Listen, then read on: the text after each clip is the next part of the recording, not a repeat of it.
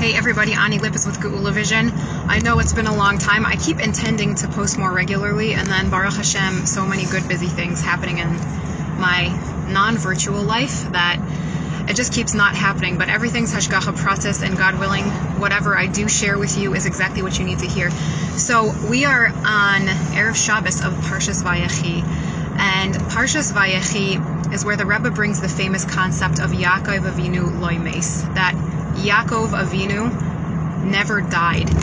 And the Rebbe literally explains this, doesn't go into depth of this concept in this week's Dvar Malchus Sicha, but in other places the Rebbe describes in detail and explains in detail how Yaakov Avinu lo meis, and the fact that he lives on through his children, how the way that it says just as his children are alive, so too is he alive.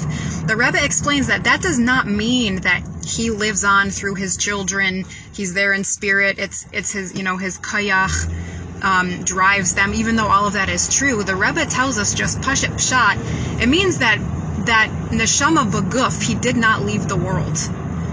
And this is a really important thing for us to understand, because as we're doing the avodah of opening our eyes, this literally means sensitizing ourselves to reality, to the true nature of reality, to the point that our physical eyes will actually be able to start picking up on those finer, subtler levels of energy that exist in the world, that the Rebbe spoke so many times, after Yud Shvat, how the Frierdiker Rebbe is here beguf. The Frierdiker Rebbe is here beguf, and we have the explanation from our other Rebbeim throughout Chassidus, particularly the Mittler Rebbe and the Rebbe Rashab, who explain to us that true physicality, the true Gashmias, our true body, is actually a level that throughout history we would have considered to be spiritual, but it's actually physical. It's actually physical energy.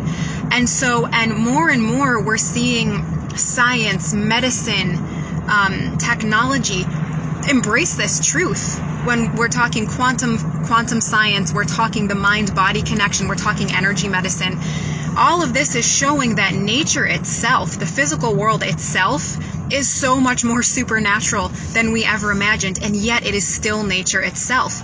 So as we're doing the avodah of opening our eyes, we are refining our brain's perception, or as they say in contemporary parlance, we're raising our vibration, we're raising our frequency to be able to tune in first with our mind's eye, first from our inner world, from our seichel, which are the eyes of the neshama, with our das, to first tune into this energetic level of nature, of reality, of our human world, our human experience, and then ultimately we will be able to see it with our physical eyes physically manifest, because the Rebbe explains that what a person sees manifest with their physical eyes is totally dependent on what programs are running in your seichel.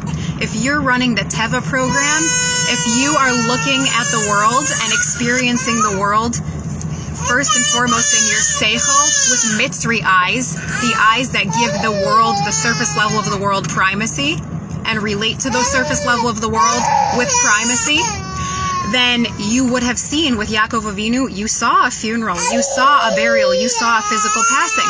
But if you are relating, if you have changed your programming to relate to the world from the Torah perspective, from the Chassidus perspective, which is a description of true reality, then what your physical eyes see actually changes. And you are physically able to see this finer, higher frequency, energetic level of reality.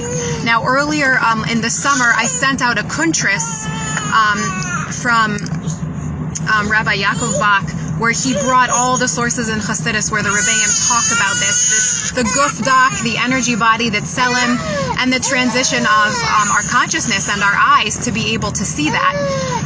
So if you weren't on the chat at this point and you'd like that kuntris, let me know and I'd be happy to send it to you. I can also repost it here, which I may do later. But all of us should have a Geuladik Shabbos.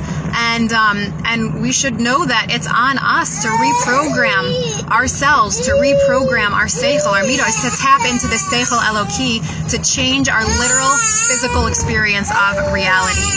Yechia Melech.